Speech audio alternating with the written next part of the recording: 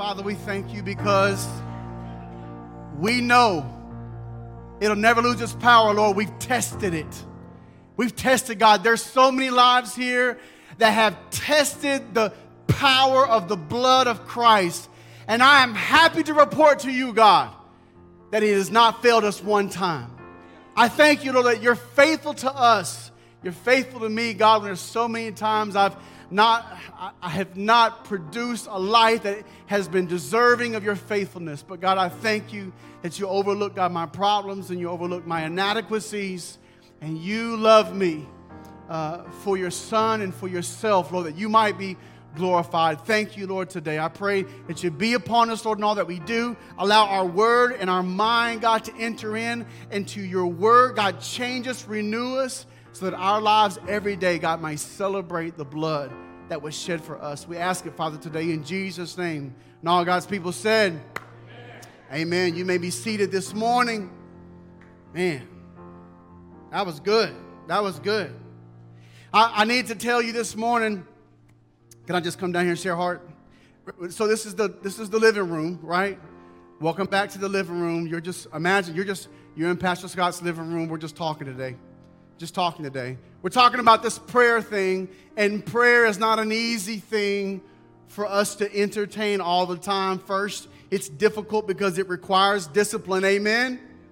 Because you pray every morning. You know how difficult that is, right? Everyone who prays every morning, raise your hand.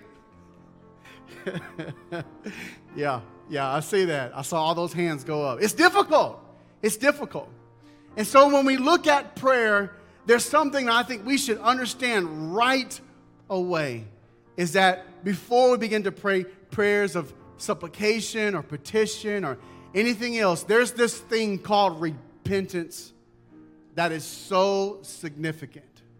And for you and I, if we can learn the art of repenting, changing our hearts and changing our minds, the Lord will use us in a way we've never realized before. So pray with me. Father, I pray right now you would equip our minds, Lord, to know how to ask for forgiveness. God, not we're trying to constantly apologize for everything, but Lord, we want to be the people you want us to be. Not do the things you want us to do, but be the people you want us to be. And that process comes, Father, through repenting while you change us, helping us have a change of mind about ourselves and you. We ask it in Jesus' name. Amen. So I got a problem this morning I got to tell you about. I got a problem.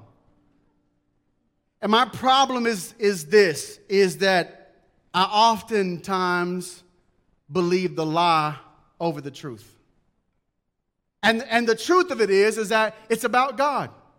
There is a lie about God that exists, and I oftentimes find myself engaging that lie as if it were the truth. And I somehow in my life adopt it and allow it to change the way I approach Him, change the way I approach others. And for whatever reason, I know it's a lie, but still yet I call it the truth. That's my problem. My problem is that when I go before God, I look at Him and I look at me and I say, I don't know how you love me. Surely you can't love me. If I was God, I would not love me. Because when I go before God, I see the issues of my life, right? I make the mistake, which I think we oftentimes do. We make one of the greatest mistakes that there are, and it's that we think that God's love is our love. That God loves the way that we love. And we know that's not true, but that's how we live, right? We go before God and we say, oh, Lord, I don't know if you can hear me. I don't know why you would hear me, Lord. I feel so unrighteous and so true and untrue. And so I just pray that you would hear my prayer. And we have no confidence, right? We have no strength in our prayer because if we're being honest, we look at our merits or lack thereof and we say, why would you listen to me? Why would a holy God leave His throne room and come down and be in my presence? Why would He descend to where I'm at? Do you not know who I am, God? Do you not see what I've done? Have you not saw the attitudes and the actions of my heart? See, we have this problem. We have this problem. And God has given us the beauty of repentance, that as we pray a heart that's repentant, we can move past all of our insecurities and move on to the promises of God. But even though we know that that's the truth, we still yet have a problem with it. And I will remind you of a few things this morning, that for you and I to draw near to God, Scripture says that we must first believe that He is. And that He is a rewarder of those who diligently seek Him, that we seek Him. But the force of that message in Hebrews 11:6 says that if we are to draw near to God, we must first believe that He is. And the problem with our prayer life is that prayer simply is this. Prayer is a response to the knowledge of God, but our knowledge is fragmented. We get a little piece over here, a little piece over there, and we may hear this and hear that, and then we have this experiential knowledge of God, and then we have this knowledge of God we read in His Word, and everything's not putting together. And so we're responding to God in fragmented forms, and we don't truly understand who God is. And so since we don't understand truly who God is, we respond to Him in the best way we know possible. And that's at different levels. But the Lord says that if we come to God, we must first believe that He is. And so the understanding of who God is paramount in prayer. So let me just help you that if you struggle in prayer, it's probably because you don't have the understanding of who God is the way you desire. Your prayers could be bigger than the God you're praying to, because the God you're praying to is limited by your knowledge of Him, if He's only answering you based off what you ask for. Thankfully, God knows what we need. Thankfully, there's a priest in heaven who hears our prayers, and He responds to the callings and groanings of our heart. And thankfully, He doesn't make me say everything I need, because if I only prayed the things that He could answer, I don't think I'd have anything at all. But thankfully, I have a Father in heaven that says, I hear you, Scott. There's a God in heaven who heard the cries of the children of Israel in Egypt. Did they know what they needed? No. But God the Father says, I hear their cries and I respond to Him. But for you and I to further our prayer ability or further our prayers in the intimacy of God, we must have the knowledge of God. How can you be intimate with something that you have no knowledge of? And so it is very important that you and I understand this. It's also important that as we get into the identity of God, that we're also looking at this very existence. I need to put something out before you that kind of just will premise today in terms of understanding who God is. There is a passage in Exodus that is very fundamental to knowing who God is. And that passage simply says, I am that I am. I don't think there's more of a simple yet complex statement in all of Scripture. What do you mean? I mean that I am that I am. The oceans of that application are insane. And it is easy for you and I to say, okay, He is that He is, and just go on with the story of Exodus. But we miss out a humongous understanding about God. Because again, prayer is responding to the knowledge of God. How do you know that He can heal you if you don't know He is a healer? How do you know He can save you if you don't know He is our Savior? You understand that prayer is responding to our knowledge to God. And so there is a phrase I want to kind of put in your mouth today. If you'll go with me, we need to see God in a greater way. Tozer said this. He said, all of who God is does all of what God does. And so we want to see how God is singular in this fashion, how all of who He is does all of what He does. But before we get there today, we're going to look at 3 building blocks that will really aid us in our ability. And if you don't mind, I'm just going to do my best to just teach you today. Just want to teach today. That means this. That means you guys are going to have to pay attention. You're going to have to stay clued in. You may drop off, but get right back in there, okay? Because we need to know who this God is that we serve. And I think if we can understand some deeper things about Him, then it will enrich our lives, not just in experience, but in knowing Him and the intimacy that goes with Him. So today we're going to see God with greater perspective. That's important. We're going to approach him with how he prescribes, actually. We're also going to talk about the premise of repentance as well. So how do we come, and what does repentance look like for us? What premise is it built upon? How can we be forgiven? And so as we start there, let me just say, repeat after me, all of who God is does all of what God does.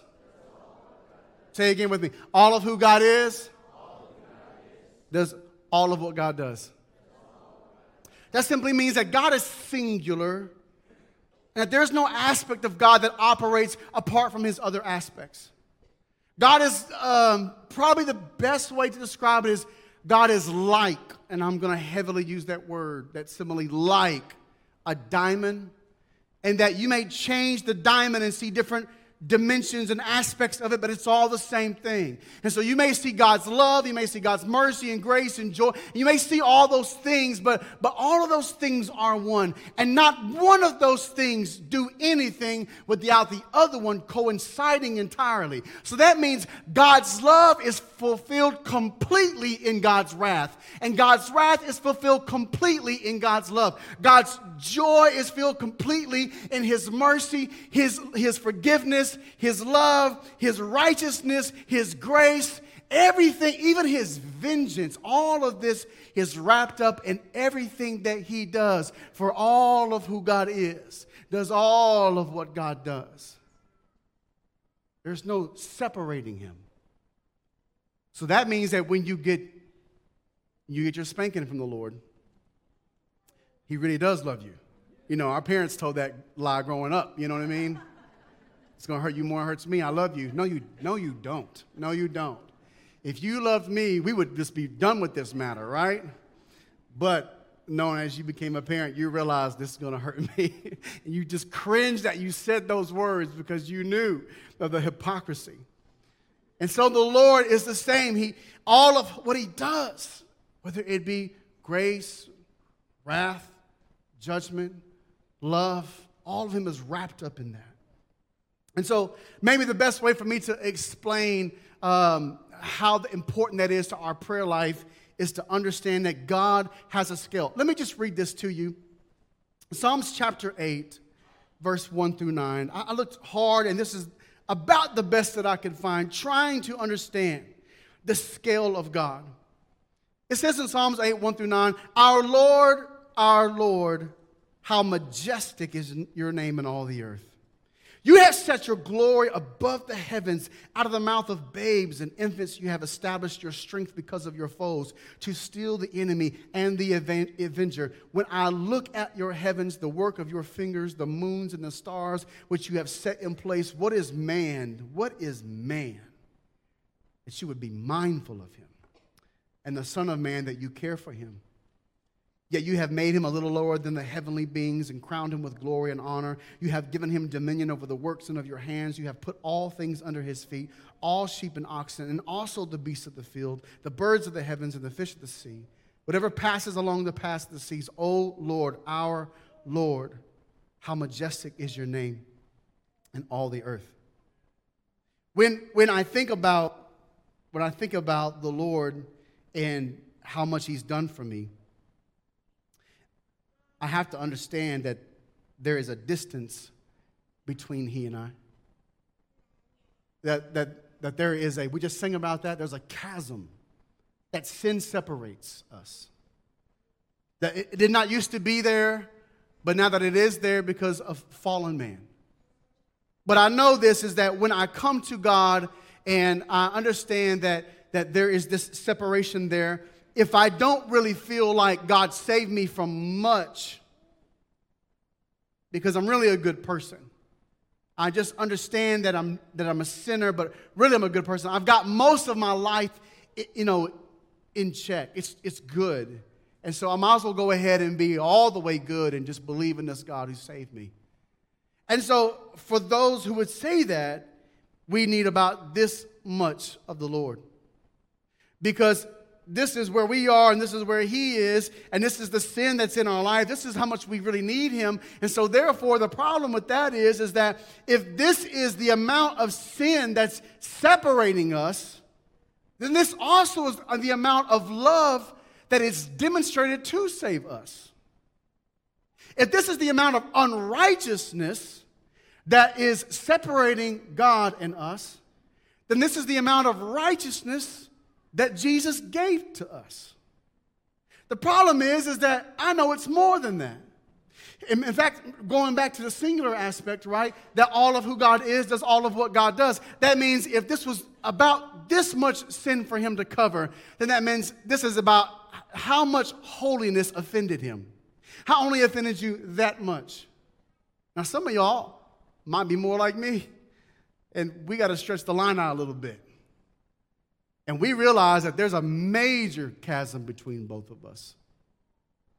And the cool thing about this is that as I begin to see God become greater in my life and me to become lesser, then I realize that if I now realize how unrighteous I was, because this is how much holiness that was there, and this is how much I offended God, and this is how much wrath I deserved. But God loved me this much, and he gave me this much righteousness in Christ, and this much grace has been applied in my life. But the problem is that I'm not perfect the moment he saved me, and I still yet battle from day to day. I still yet call upon the God to forgive me, and so I need a little bit more. And where sin abounds, grace much more abounds. Understand that the concept is simply this, is that grace is looking at sin saying, how much should I go? How much should I go? Because when sin increases in your life, grace is like, okay, let's go. Let's go. You still back there, sin? You still back there? Because no matter how much sin is in your life, you must understand that so long as the child of God is pursuing the Father in you, that if there's this much sin, then there's this much grace. If there's this much unrighteousness in your life, then there's this much love that has covered your unrighteousness, and therefore now you have experienced this much righteousness, which means you also have this much confidence to come to God.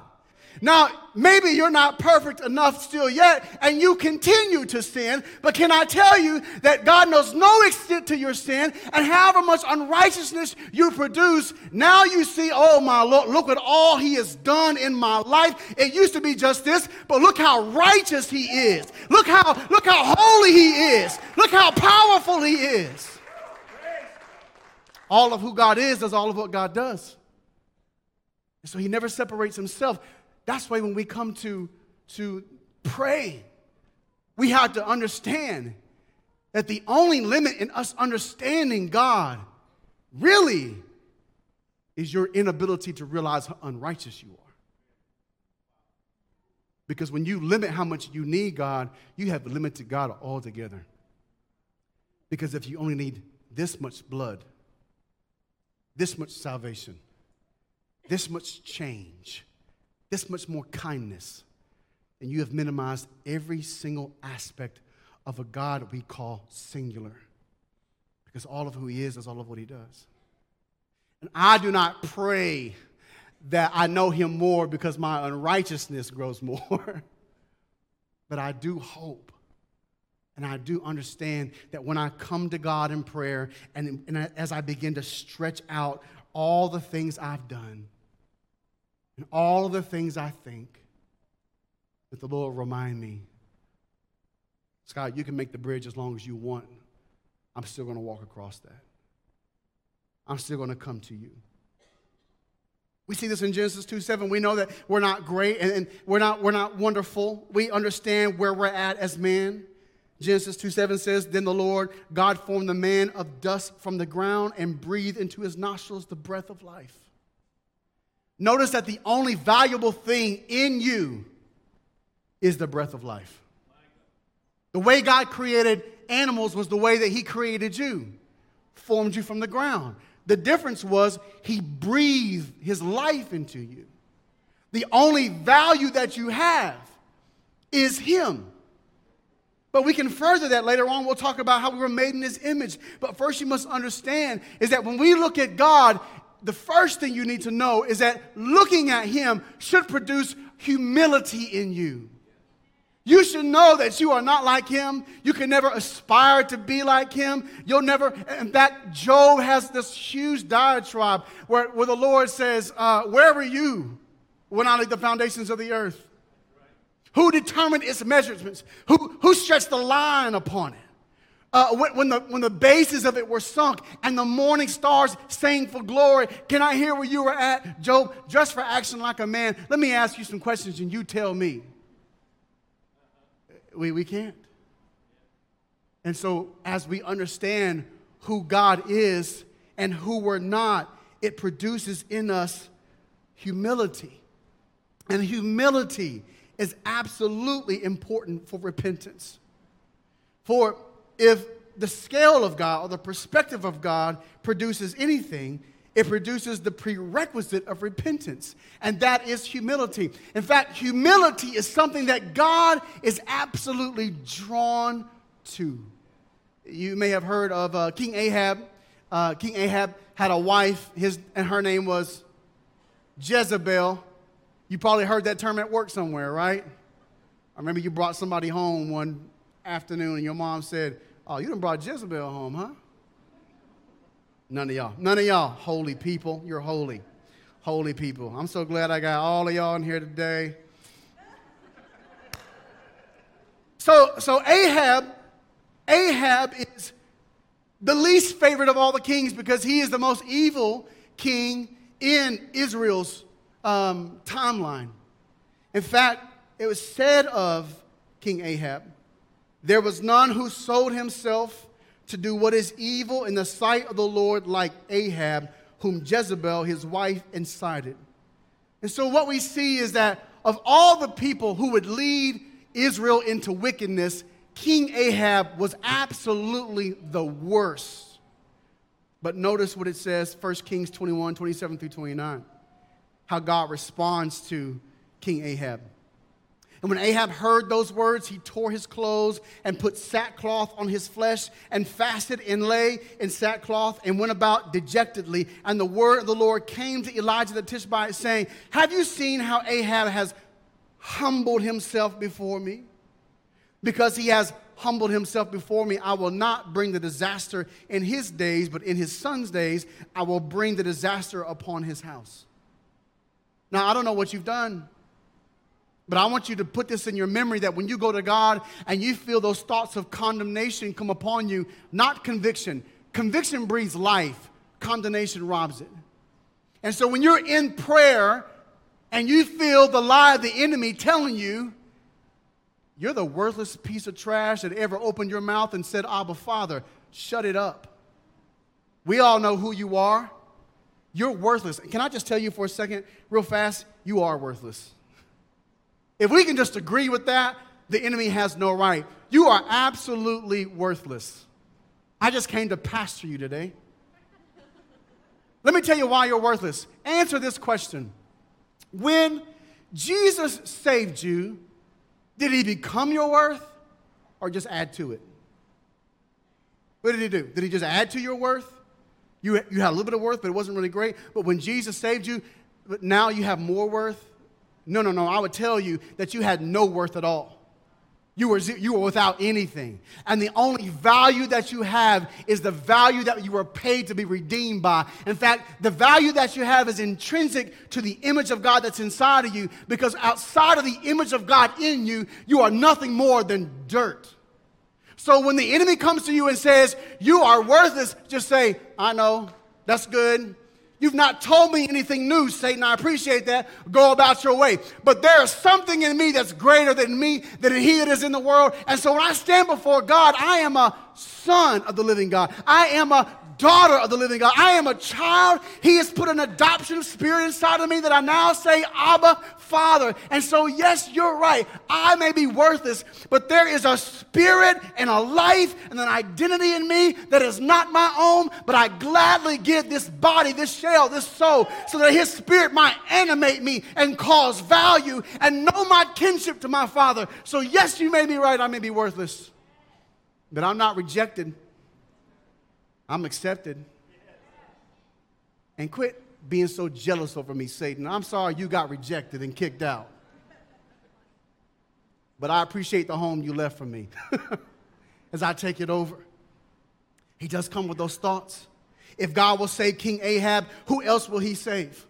2 Chronicles 7:14, you've heard this before. There is a process and a principle that when God saves and moves upon a nation, it's because they've humbled themselves. They have found repentance. He says, if my people who are called by my name humble themselves and pray and seek my face and turn from their wicked ways, then I will hear from heaven and will forgive their sin and heal their land. And so God gives us a promise, and we see this principle through and through. If you look at all the great awakenings and revivals throughout history, what you see is that the catalyst to every great revival is always repentance. It's always repentance. Hear me today. When the people of God knew that his presence was far and that they needed him and he was not near, and that the world and their life was hard, they repented. They did not say, Lord, we need you to come and fix the government. Lord, we need you to come and establish my lifestyle. Lord, come establish your pleasantries in my life. They said none of those things. What they said, Lord, is, oh God, forgive us. Forgive us.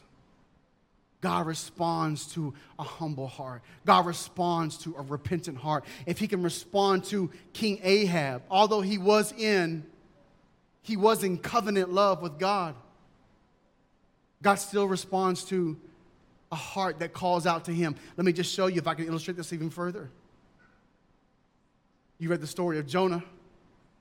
Jonah didn't want to go to Nineveh because they were fish slappers. Some of y'all got that. Some of y'all like, that's a VeggieTales joke. If you haven't watched VeggieTales, then get saved. All right. So Jonah does not want to go to Nineveh because Nineveh really has raped, pillaged, sacrificed, murdered. They were not friends of Israel. And so Jonah's like, why would I want them to know salvation? They are everything other than what you have called us to be in this life. But notice, God has a calling for them. He wants them to hear the word of the Lord that they might repent. And because these apostate, backslidden, I don't even backslidden, they never even knew God, called out to God, God heard them. Jonah 3:6-10 says this, the word reached the king of Nineveh. That word, that's like the gospel right there. And he arose from his throne and removed his robe, covered himself with sackcloth, and sat in ashes. And he issued a proclamation and published through Nineveh, by the decree of the king and his nobles, let neither man nor beast, herd nor flock, taste or anything, let them not feed nor drink water, but let man and beast be covered with sackcloth, and let them call out mightily to God. Man. And he says later on, who knows? God may turn and relent and turn from his fierce anger so that we may not perish. And we know that he did. He didn't destroy them. So here's what I'm seeing when I'm going to God in prayer, right? This is my journey. You're just with me on this. When I go to God in prayer, Scott Brandon goes into God, and I have all these thoughts about how I'm inadequate, how I'm not supposed to be anything but what the world wants me to be. And then I had this issue of unrighteousness in my life, in my past. And then I have all these reasons why I want the Lord to not listen to me and love me. But then his word reminds me, Scott, if I can hear the heart of a king who did more wicked in leading a country to be judged by my hand, I'll hear you today as well. Also, Scott, if a whole nation of people who lived contrary to my word and contrary to my character called upon me, I would hear them repent, I would hear them humble themselves, and I would respond to them. So how much more, Scott, can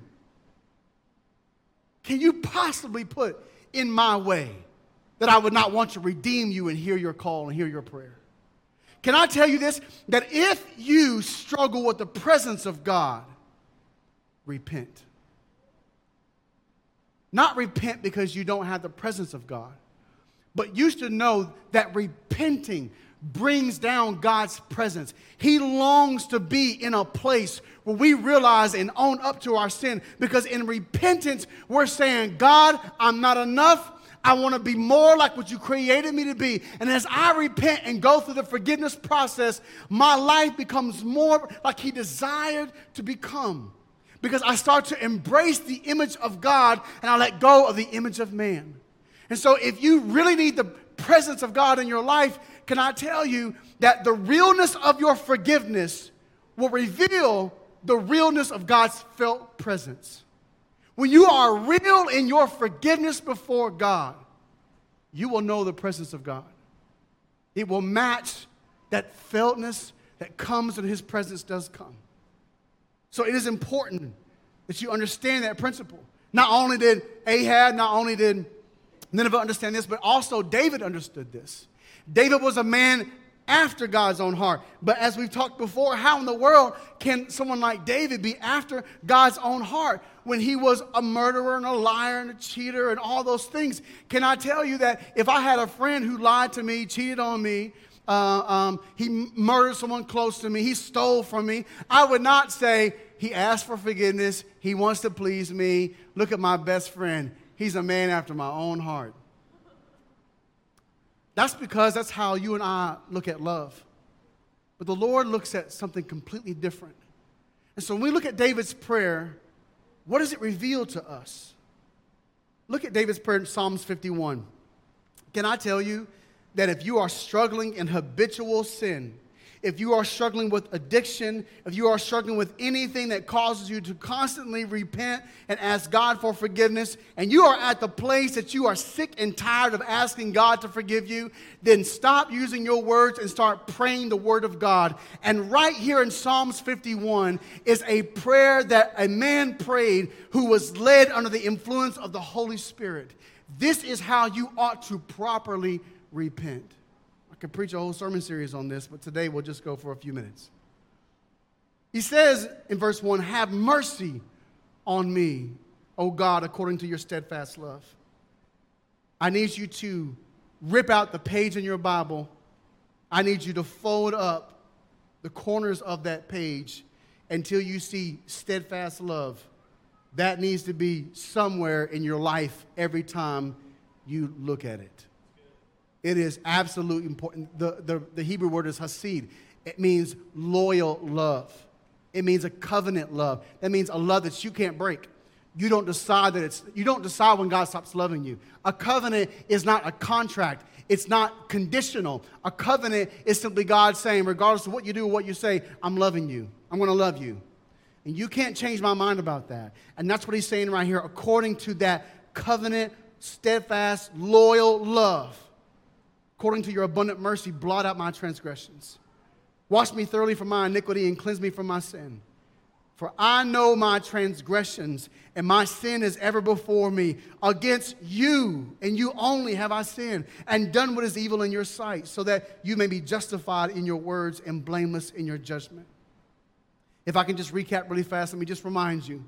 Our perspective is repentance. Our perspective in repentance provides the prerequisite for repentance. And that prerequisite is humility. Humility is what we must have when we come to God for forgiveness. But what is the premise of repentance? What does that mean? The premise of repentance is found in the unconditional love of God. Notice God's love in this way. Jeremiah 31:3 says this, the Lord appeared to him from far away. I have loved you with an everlasting love. Therefore, I have continued my faithfulness to you. You know in John 3:16, for God so loved the world that he gave his only son, that whoever believes in him shall not perish, but have eternal life. Romans 5:8 says, but God shows his love for us in that while we were still sinners, Christ died for us. Ephesians 2:4-5 says this, but God, being rich in mercy, because of the great love with which he loved us, even while we were dead in our trespasses, he made us alive together with Christ. By grace you have been saved. And 1 John 4:10 says, in this is love. This is love. Not that we have loved God, but that he loved us and sent his son to be the propitiation of our sins. I want to talk to you about the love of God for a second. As I was studying yesterday, I never knew this before. And it radically changed my thought process on a lot of things, and I'm hoping that today it'll do the same for you. Because when you and I think about the love of God, what we think is simply this. We think that God loves us by this boundless, shoreless, bottomless love. And that's true. But God does not love you and I directly. The reason why is that God cannot love you and I directly. See, we know what love is because we love as the Father loves, and any effect, any process of love that you and I experience is because of it's modeled after Him. So when I love Julie, there's a reciprocation in that. I derive something from her love as well as my kids. Love is putting me out there and receiving as much as it is giving. And so God is self-existent. He needs nothing. And so for God to love something other than Himself would be for Him to love and derive something that is impure and unholy. Are you following me today? So again, love is something that we give, but also we derive from something as well. So when God loves us, you should know that God does not really love us directly, but He is loving Himself in us. He sees in you the image of Himself. Let me give you an example. When He looks at certain aspects of His life or the things He's created, it reminds Him of certain things. When God looks on His sun and His moon and all the stars that He has made, His lakes, His rivers, His mountains, His seas, God loves them because they remind Him of His own wisdom and the power that gave them being. But when God looks at the seraphim and the cherubim, the holy angels around the throne, He loves them because they remind Him of His holiness. See, here's the question for you and I, is that when God looks at you, is there something in you that reminds Him of Himself? Because this is the problem of sin, that you and I, we allow the image that God put inside of us to be for a lack of better words, prostituted out for other things. Because we want joy in our life, and so what we do is we look at the image of something else and say, I want that, so let me act like that. Let me put on that image, and so we might have its benefit in our life. We see this constantly in social media, but this is far beyond social media. So what I want you to understand is that when God loves you, He sees in you Himself. So God loves you for His sake, for Himself. You must understand what this does in repentance. God does not want to forgive you because He's such a good and loving God, and He thinks that you're a great person who just needs a little help. For God to save you and forgive you is to bring you back to full resolution of what He loves most, Himself. And so that means that anything that you do in your life means nothing because He has all the redemptive power He has in His hand. So long as He sees an image of Himself in you, He can redeem and move all those things out of the way and say, there I am in Him.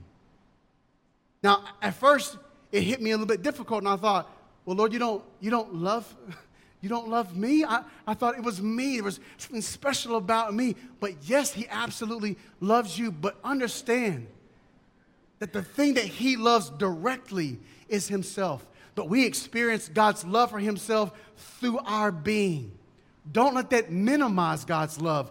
Let that maximize God's love. Let me help you out a little bit.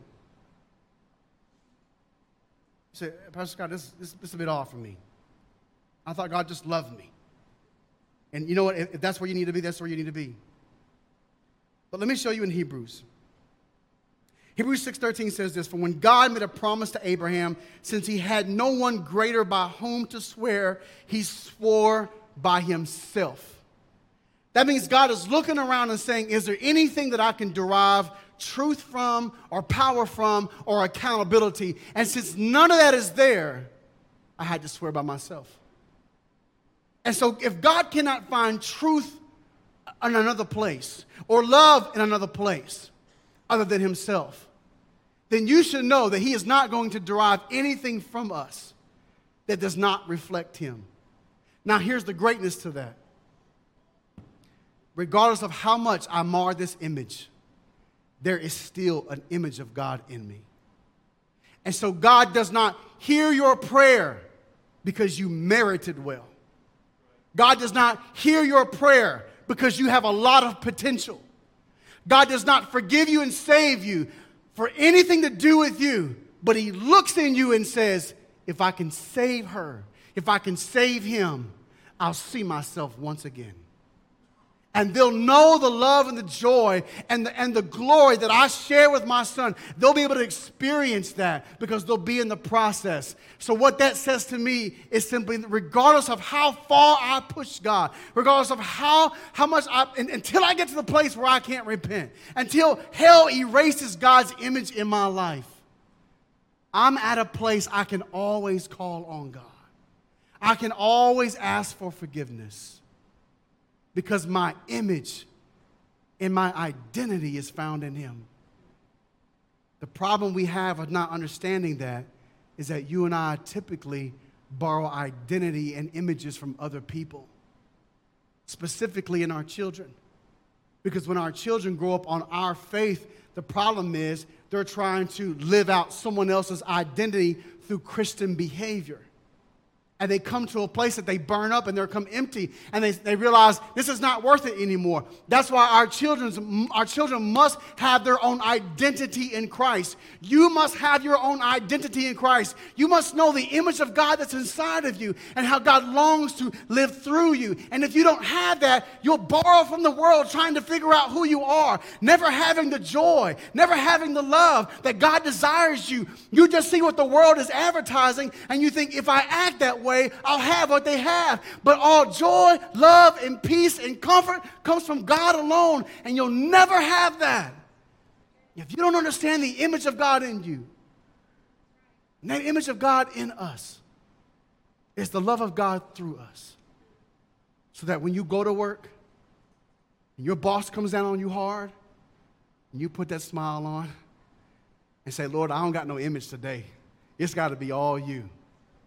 I need to walk in the confidence knowing that you live in me and I'm representing you. Do you know that you are redeemed with silver?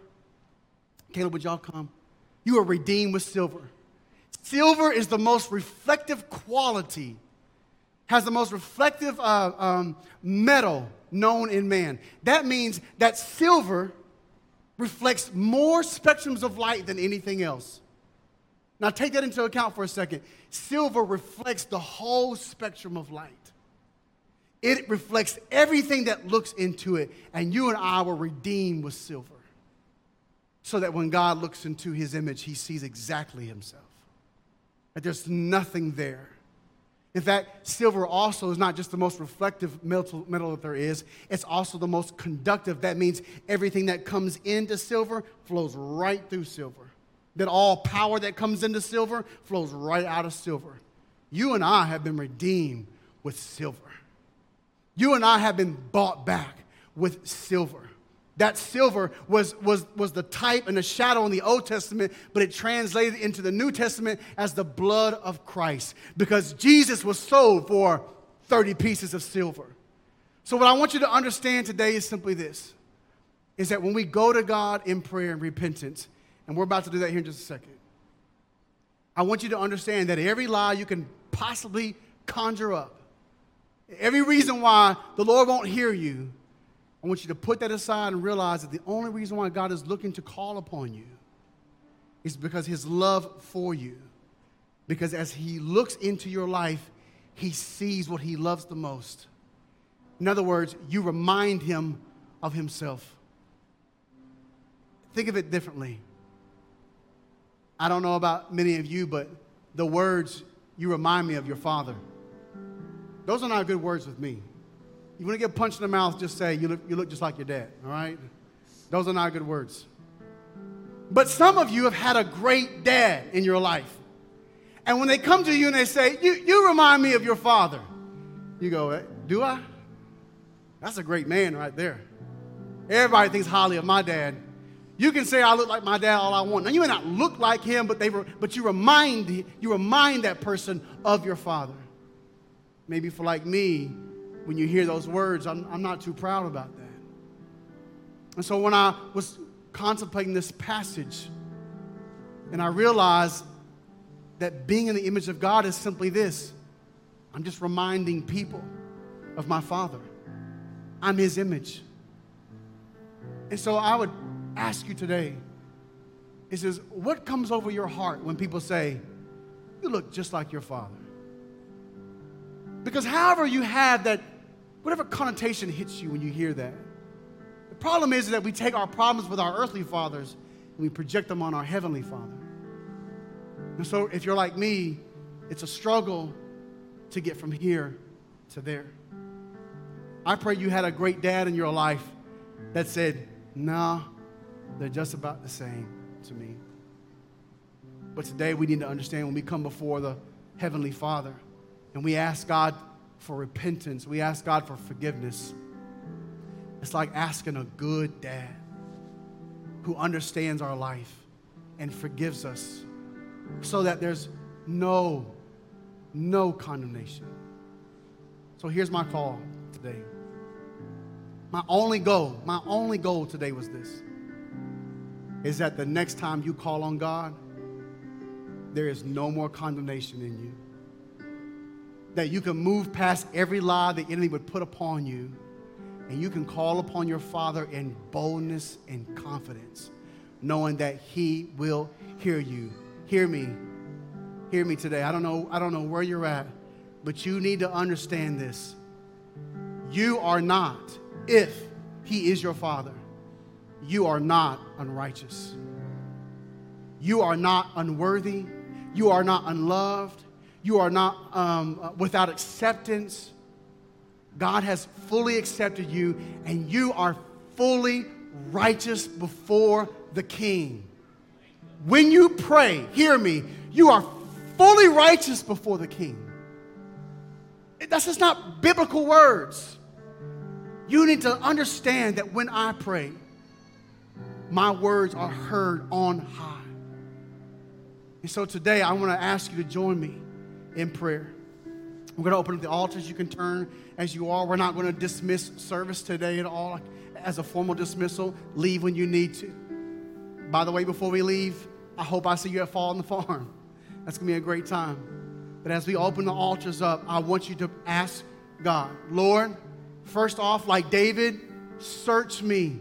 If there's anything in my life that I don't see, if there's anything that's marring your image in me, make it known. Make it known. Because when I stand before you, I want all of your image to be known to you and to man, that you are my Father and you are my King. And I pray that's the only prayer we have today, is to keep it simple and say, Lord, show me in my areas of my life where we need forgiveness. I'm going to pray and then we can move. Father in heaven, I ask you and I thank you that I can come to you and I know that I am accepted because, Lord, you've done everything in heaven and earth, Lord, to redeem me. And God, regardless of any problems I have in my life, Lord, so long as I humbly present myself, Lord, I know you'll see your image in me. And I pray, God, you to respond to our prayer, that you would save us. God, I pray that you would make alive and make aware, Father, anything that is hidden in us that we need to remove from our mirror that shows the world who you are.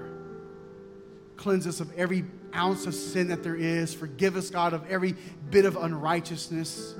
Search our life, oh God. I pray, make us whole, make us holy. Most importantly, make us like you. We ask it in Jesus' name. And would you come? Would you find a place of prayer?